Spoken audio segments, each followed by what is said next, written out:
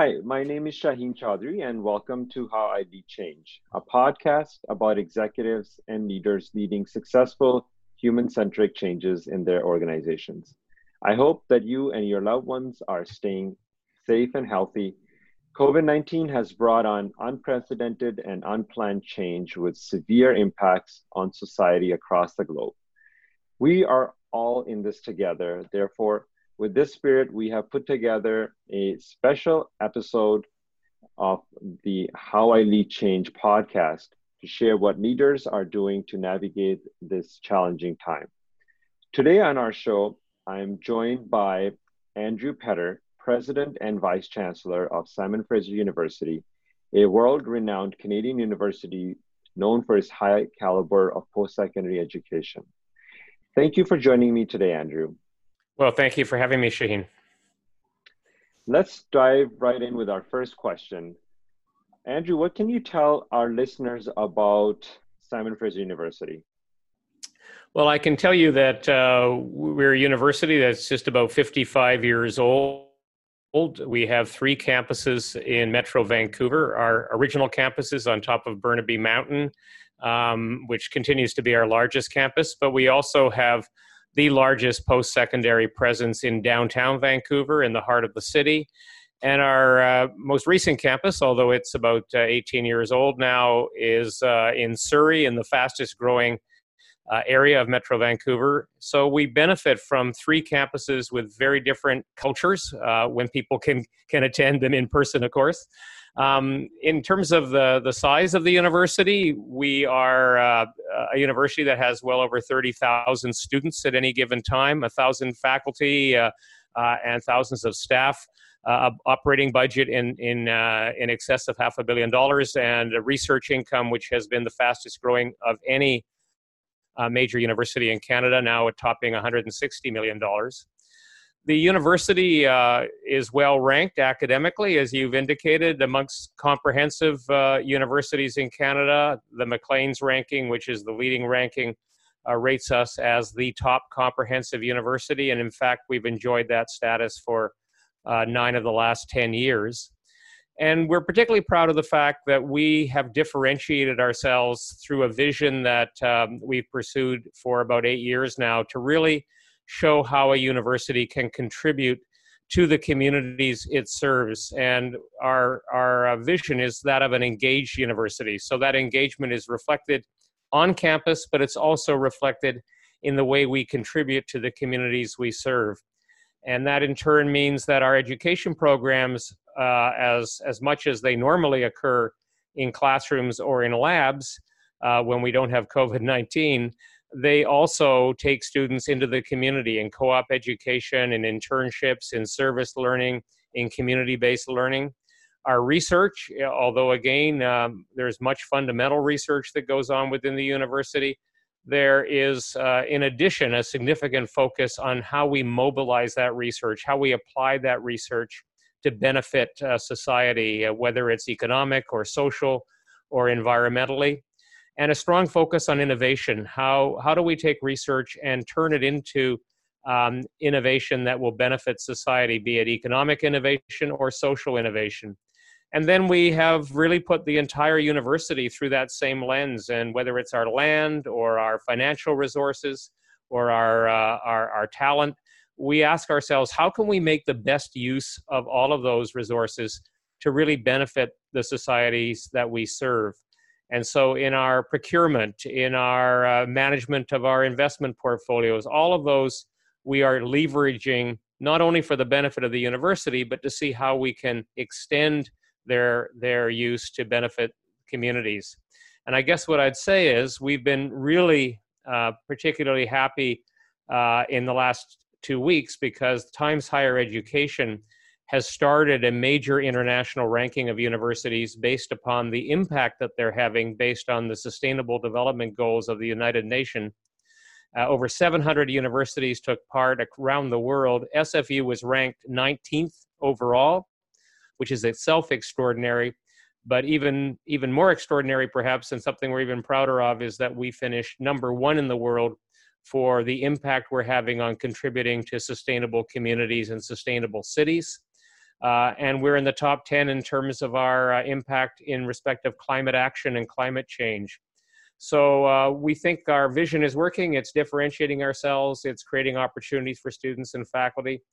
And it's positioning the university globally now, as well as nationally, as not only a strong research university, but a university with a strong social purpose. Thank you, Andrew. That's very inspiring to hear the university's ranking and the difference it's making.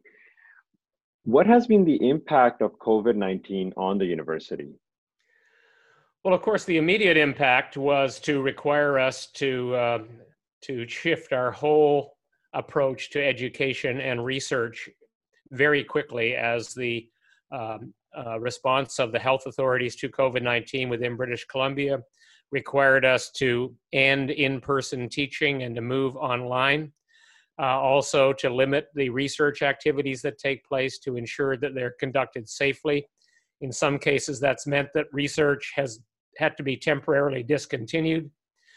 In other cases, it's meant that we've had to put in special safety protocols for that research. So that's been a major shift to move from in-person teaching and an extensive amount of lab-based and other in-person research to teaching that is now done remotely has required our faculty to really change their whole approach, and in many cases to use technologies, to use different teaching methodologies than ones that they've ever used before.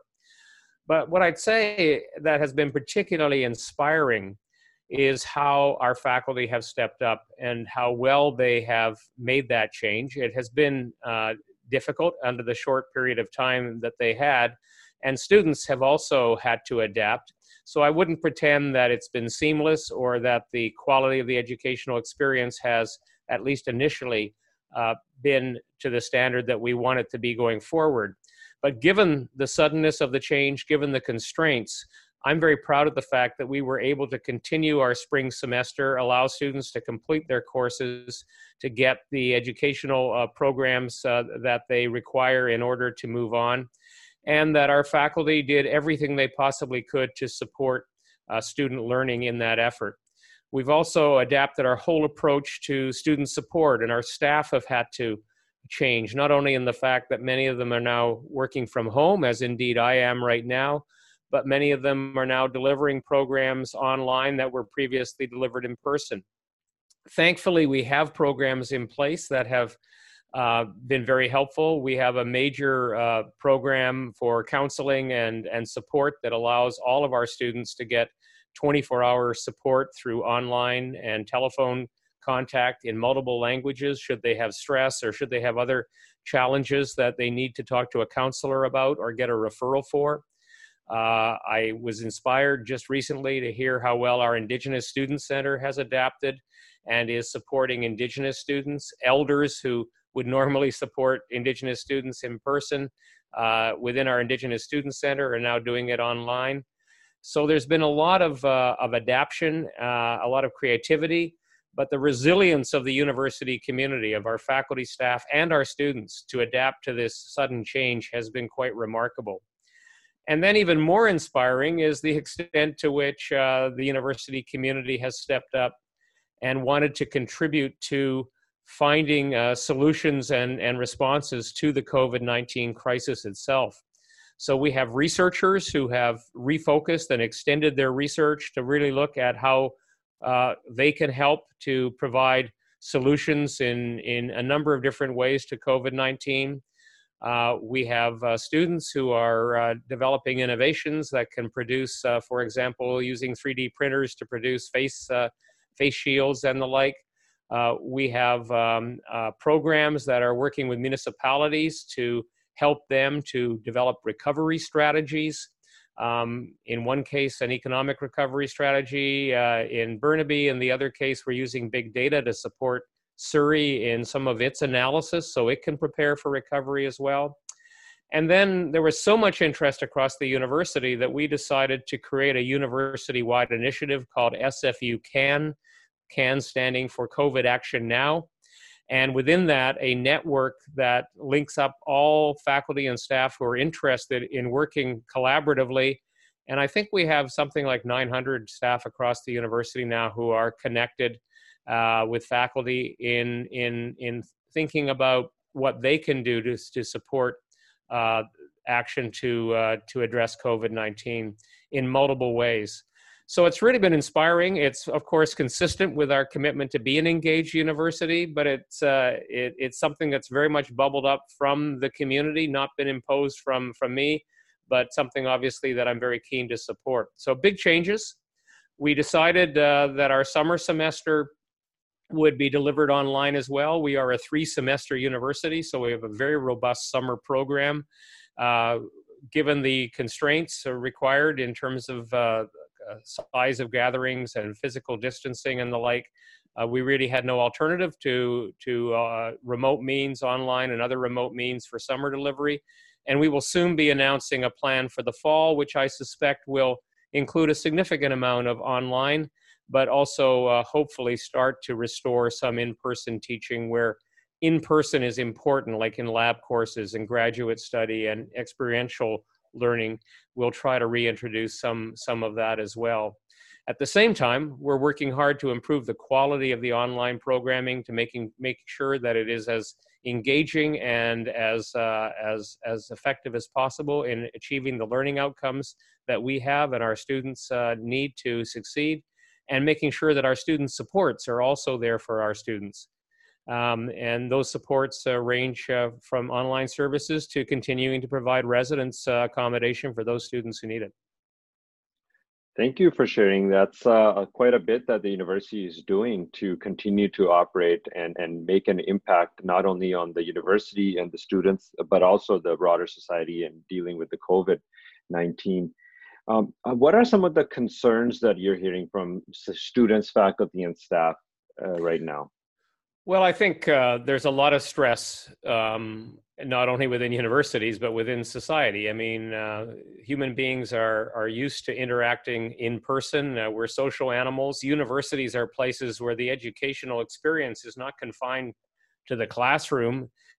It takes place throughout the institution in multiple ways through different relationships. And those relationships are most naturally and historically have been most obviously formed by in-person contact. So to try to now replicate that through virtual means is a challenge. And the fact that the feelings of isolation people have, the feeling that they're not able to get support in the same ways, has put huge pressure on our students. I would say our students are also feeling the pressure of an uncertain job market and concerns about summer jobs and about other financial pressures going forward. Although the federal government's announcement a week or so ago of $9 billion of support for both student employment and increased support for students to continue their education has gone a long way for domestic students to address those concerns. It has not provided support for international students, and the province also has come through with a support program, but again targeted at domestic students. So we've been doing our best to try to provide emergency support. We've raised funds, in fact, from within the university and from our alumni, and the Student Society has as well, to provide emergency support. And that's really important for international students who can't get the support from the government programs. On the faculty and staff side, it's been quite dislocating, disruptive for faculty members to suddenly change their teaching methodology and the way they deliver their courses using technologies they may have had no background or experience in. And to do that in the space of a few days has obviously been a huge challenge. And it's been difficult and stressful and had implications for the way in which they can function. And that too has been stressful, I'm sure, for many. Our staff many of them are now working from home. Those that aren't are working in a new environment with physical distancing requirements and all sorts of security protocols that they are responsible for not only adhering, but in many cases enforcing. So all those changes don't come easily. Having said that, I am just blown away by the resilience, the positivity of all of those groups, faculty, staff, and students. Notwithstanding the stress and notwithstanding some of the anxieties, the general response has been a can-do attitude and where help is needed to reach out for that help. And where we can, we are doing our best to provide it. So challenges all around, but a sense that we're in it together and that our obligation as a university community is to support each other in every way possible. And I find that inspiring, frankly, that notwithstanding the adversity, notwithstanding the stress and the challenges, that people have maintained as positive an attitude as they've been able to maintain. It's good to hear the positive aspect of it and the resiliency of the university across all the different stakeholders. Share with us how you are leading through this unprecedented change. Well, universities are complex places. We're like cities, with 30 to 40,000. If you add the students and the faculty and the staff and others who are affiliated with us, we're like a small city. So it's not a situation where a president of, say, a corporation might be able to direct change. It's one in which we try to facilitate, provide guidance, and provide support. So I guess the most obvious thing of all is we have an emergency operations center and a plan that we have engaged to respond to this process. We engaged it back in January. I appointed our Vice President Academic and Provost, John Driver, to oversee the process, and he pulled together a working group or a set of working groups to look at all the issues that were engaged. As the situation became more serious and it became clear that we were actually going to have to fundamentally change the way we did business, we then operationalized another part of that Emergency Operations Center plan, and that is a policy group, which I chair. And the policy group's responsibility is to look at how the university goes about addressing needs, where we have to make changes in policy, where we have to make decisions about how we're going to allocate resources, those kinds of higher level decisions. And that policy group is made up of largely vice presidents, members of the executive, but it's also supported by a very able group of advisors who provide communications advice, legal advice, security advice, and are able to help facilitate decision making and give us the best advice and information in those issues. And that's been very helpful. But this wouldn't work if people on the ground, deans, faculty members, department chairs throughout the university weren't all working within their own spheres to adapt to the change. And I would say students as well. I mean, we can't deliver educational programs unless there are students who are equipped and prepared to engage with those programs. So to help students adapt to a new environment and to see how they have taken action to better.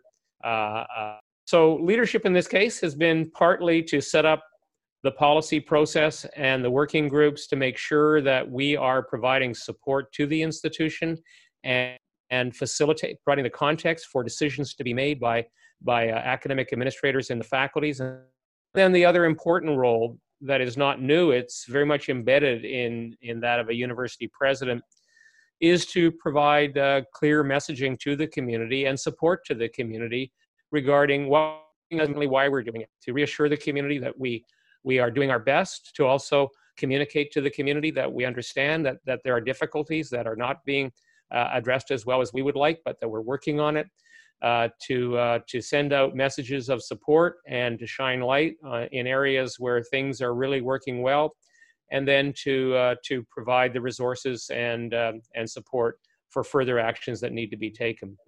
Within universities, leadership is often referred to as sense-making as opposed to command and control, because we're just too complex and diverse an organization to be able to run it from the center.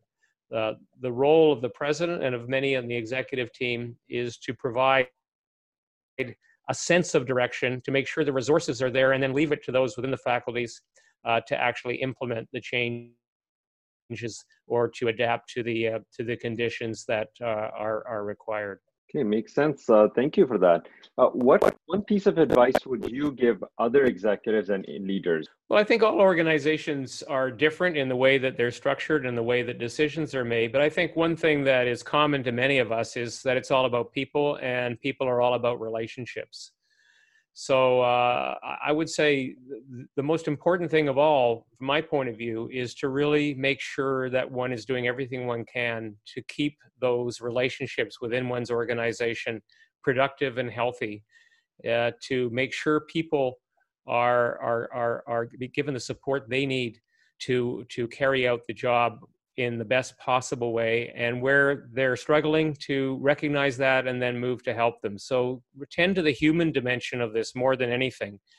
Make sure that the needs of your employees, your needs of your customers, or in our case, our students, are front and center and are seen to be front and center in all that you do.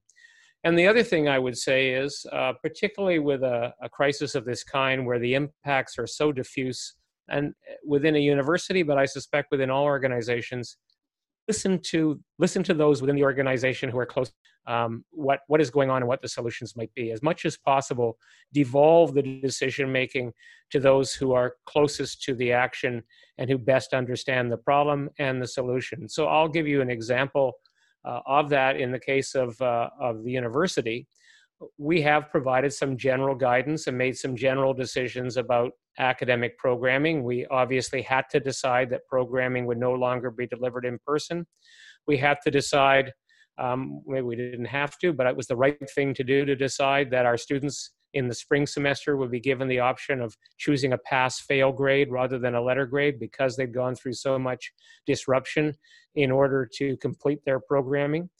But beyond that, and a few other higher level decisions, we very much left the decisions about how best to deliver the courses and how best to utilize the technology to the faculty members themselves, because we believe the faculty members best understand their students' needs, what kind of evaluation processes will and won't work in this new environment, how they can best engage students to achieve the outcomes that they have for their students with respect to that learning experience. And so we've really tried to encourage that decision-making to take place at the local level. And that's a reflection of what I'm saying is, allow those who have the knowledge and who are closest to the problems or the challenges to play a major role in informing the decision, and where you can, and actually making the decision. That's great. Thank you, Andrew, for sharing your insights. Well, I'm very pleased to do so. I would just say that it's a learning process. It's a struggle. What we've done has been far from perfect, and we're challenged every day to come up with responses that will address some of the challenges that we're facing. But it's just good to know that so many people are working together. I think that's part of what I just said in terms of leadership. It's good for me as a president to know that this doesn't just fall on my shoulders. Provided we have motivated and empowered staff members and faculty members and students, I know that the whole community is working together, and my role is to make sure that they are supported in that effort. And that's very comforting. And because we're not a perfect organization. These challenges don't have perfect answers. But if we're working together, if we understand, empathize, and are kind to each other, I think we can come through this and hopefully come out the other side even stronger than when we went in.